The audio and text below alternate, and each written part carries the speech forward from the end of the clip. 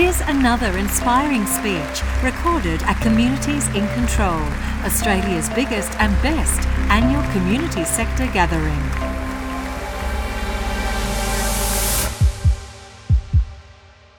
Hello, everyone. I'm really thrilled to... sorry, my zippers are making a scratchy noise. I'm really thrilled to be here and to be a part of this. I actually wish that I'd been around for more of the talks because it sounds like you've had a pretty fascinating time. And of course, this is very relevant to me because I'm a member of a number of different communities. There's the ethnic ones, the Polish, Scottish community, obviously the Australian community, the broader community, part of the comedy community, the film, the television, now the book community, via Sharon, vicariously, the netball community, and also, I think, via Sharon, the Irish dancing community, or the bad Irish dancing community.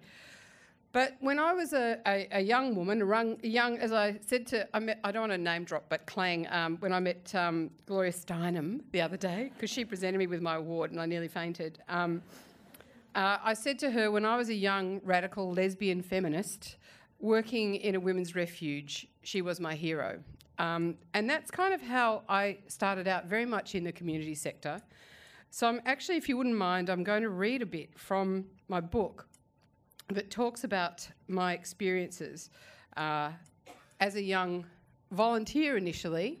I know that's a complicated and a problematic position, but working in the women's refuge movement, which was, of course, created from a need by a group of women back in the days when no one even really believed that domestic abuse and violence existed. Nothing was done about it. The perpetrators really were allowed to go off scot-free and the women were frequently blamed. And so I started in 1979 and 1980, and this was in the very, very early days of the women's refuge movement, and it was because of feminists that this was started. They had the energy and the dynamism and the politics. Yes, a little round for the feminists. So I was at Melbourne University, and my growing awareness that I was certainly not straight meant that I was gravitating towards an alternative way of looking at the world that I would feel that would include me. And through that I became increasingly politicised, and then I wanted to sort of not just have those ideals, but really put my money where my mouth was and really do something to actually try and be a participant in making change happen.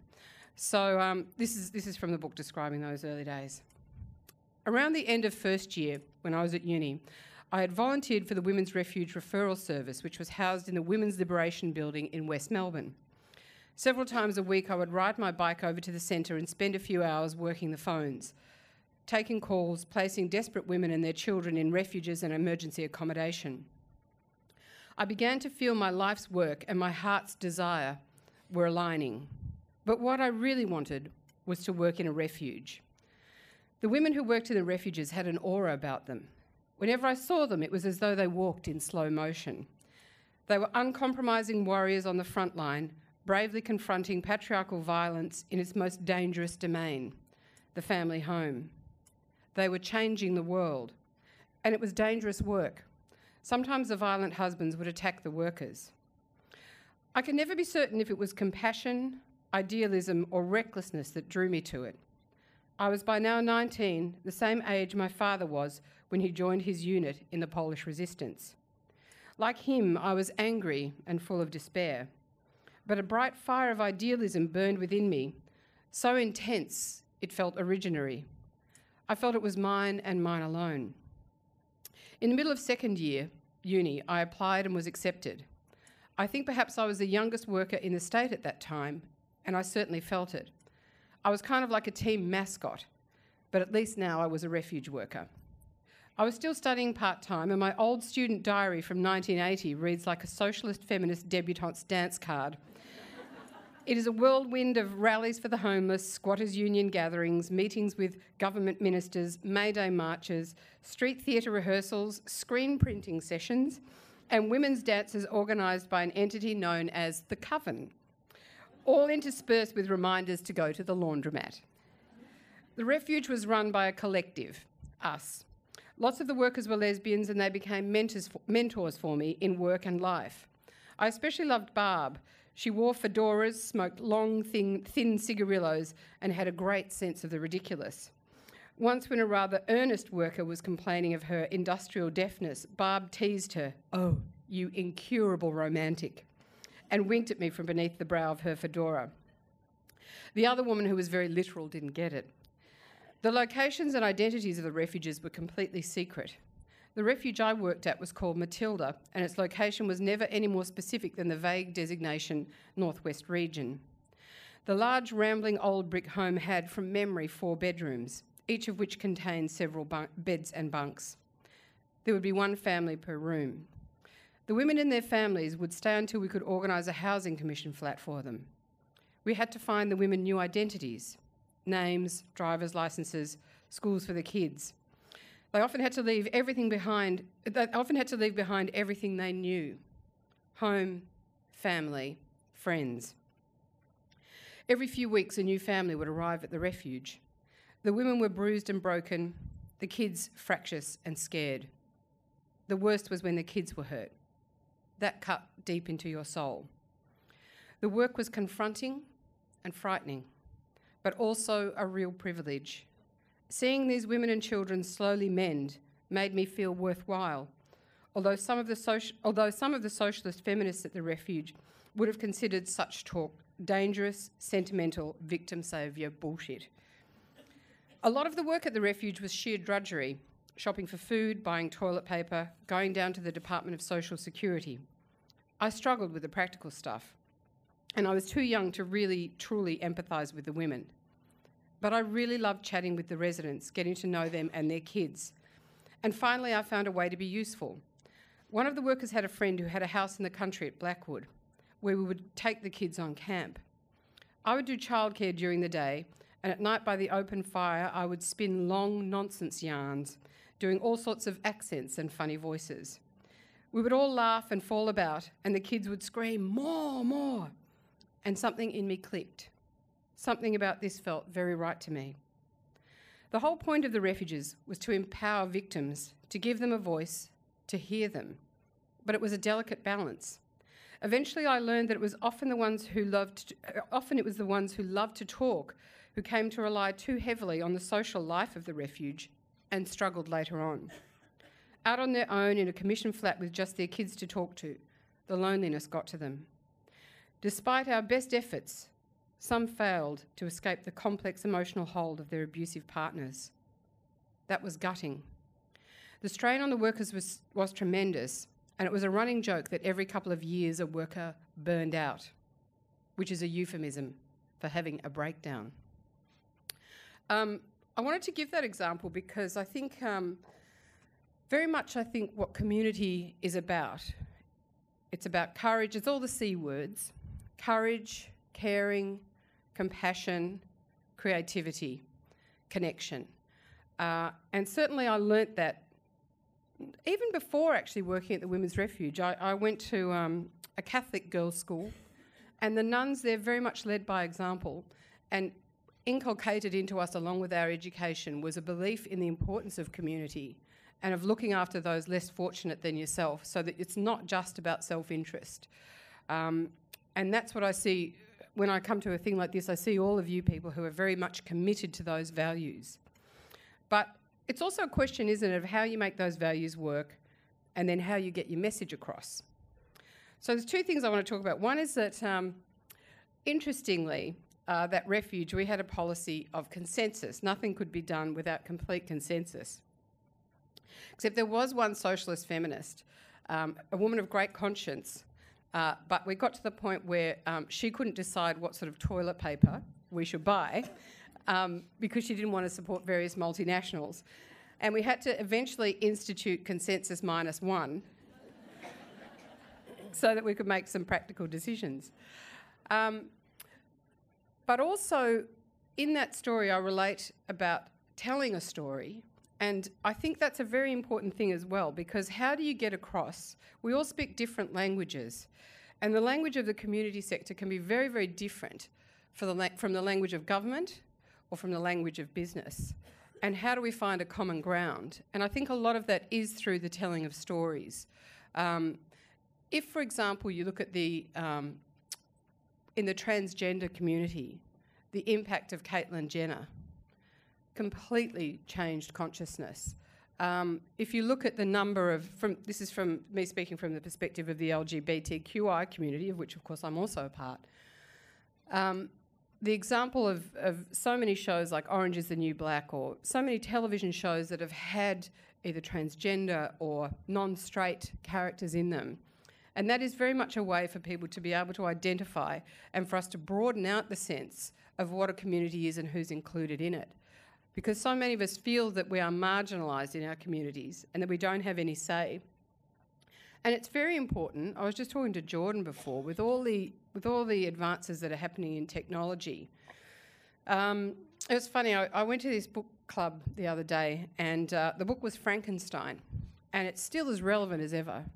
The point being that Frankenstein is about new technology, and that if we don't keep rooted in the very important values of community, then that's how technologies are abused, and we get into a very dangerous place.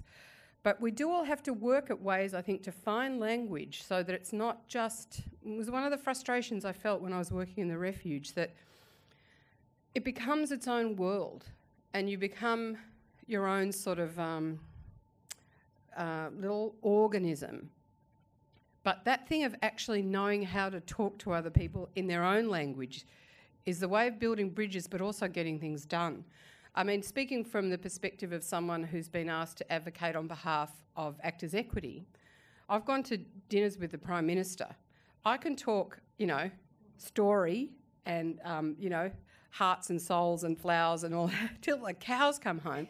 He's not listening, partly because he's a bit deaf, but this was John Howard. But it was when someone spoke to him in percentages, he literally sat up in his chair and heard what they were saying, because he understands numbers. He understands... Sorry, my phone's vibrating. He understands percentages.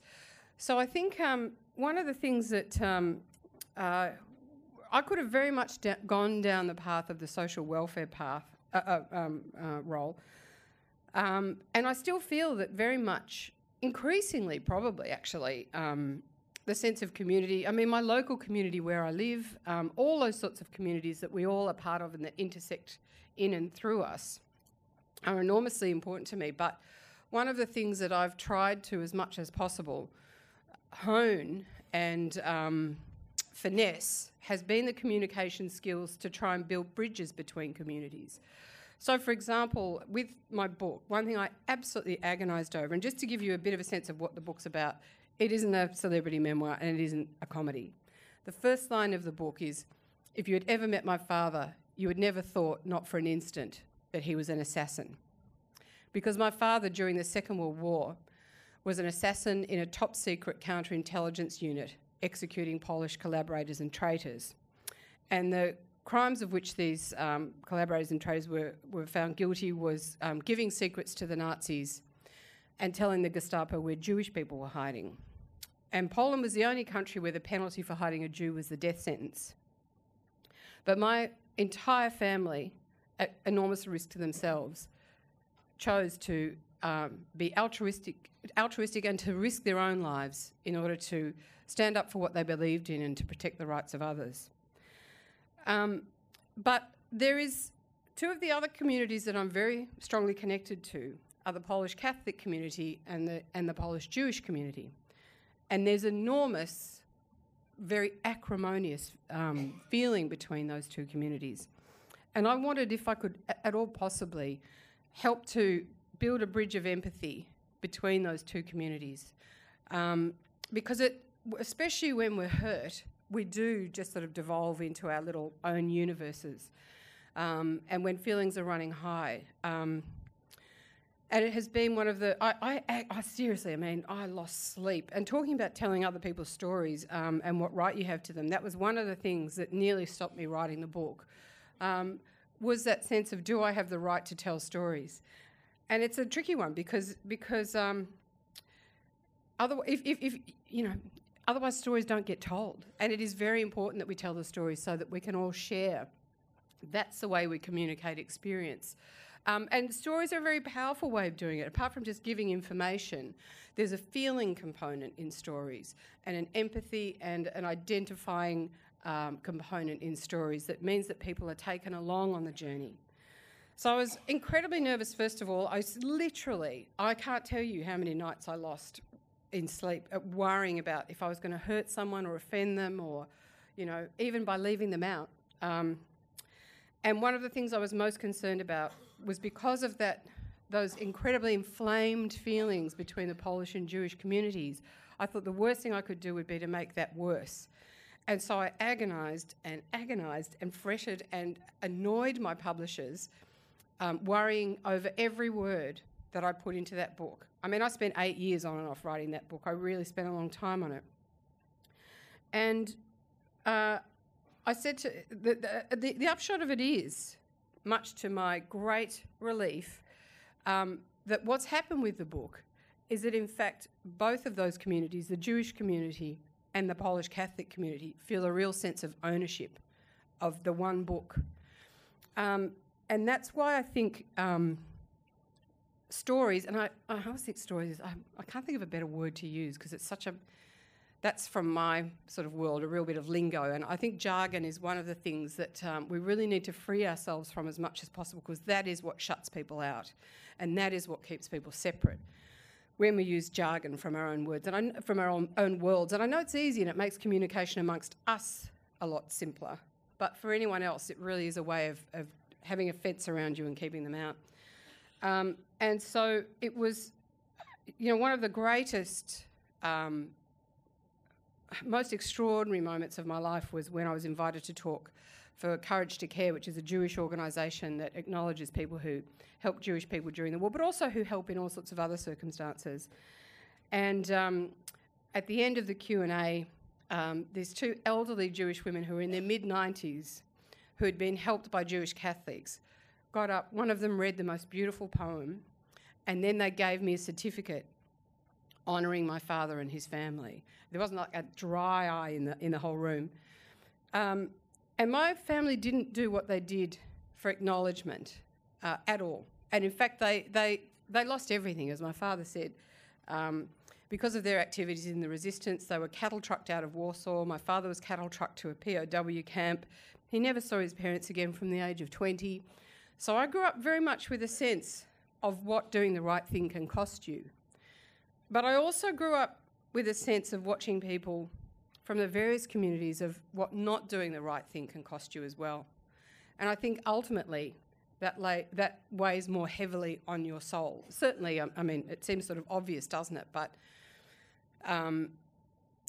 the risks that you take in standing up for what you believe in and for the values of your community, I think it has a sort of a feedback loop where it actually makes you feel so much more congruous with your own values. I know for me, when I came out in 2012, the very act of that courage of coming out, because it was, I'm a very open, transparent kind of person, living in a world that doesn't always allow for that.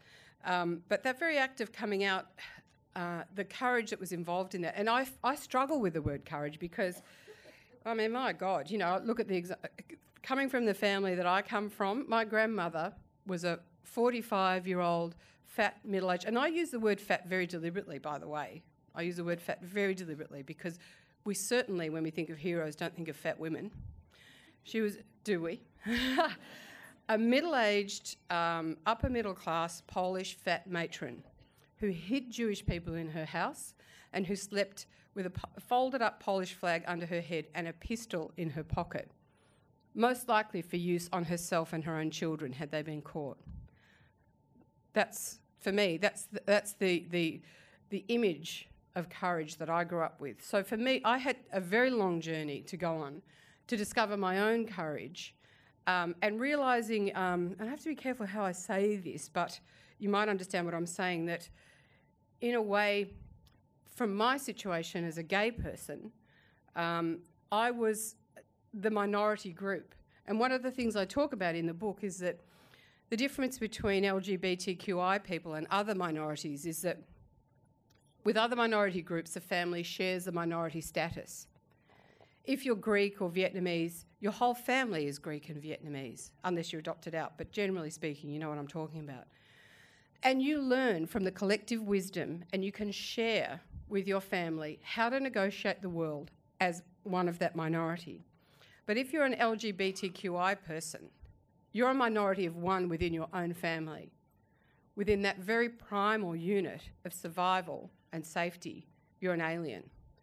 And many of us, I knew from the age of 5 or 6 that I was not like the rest of my family. And that is a form of trauma in itself.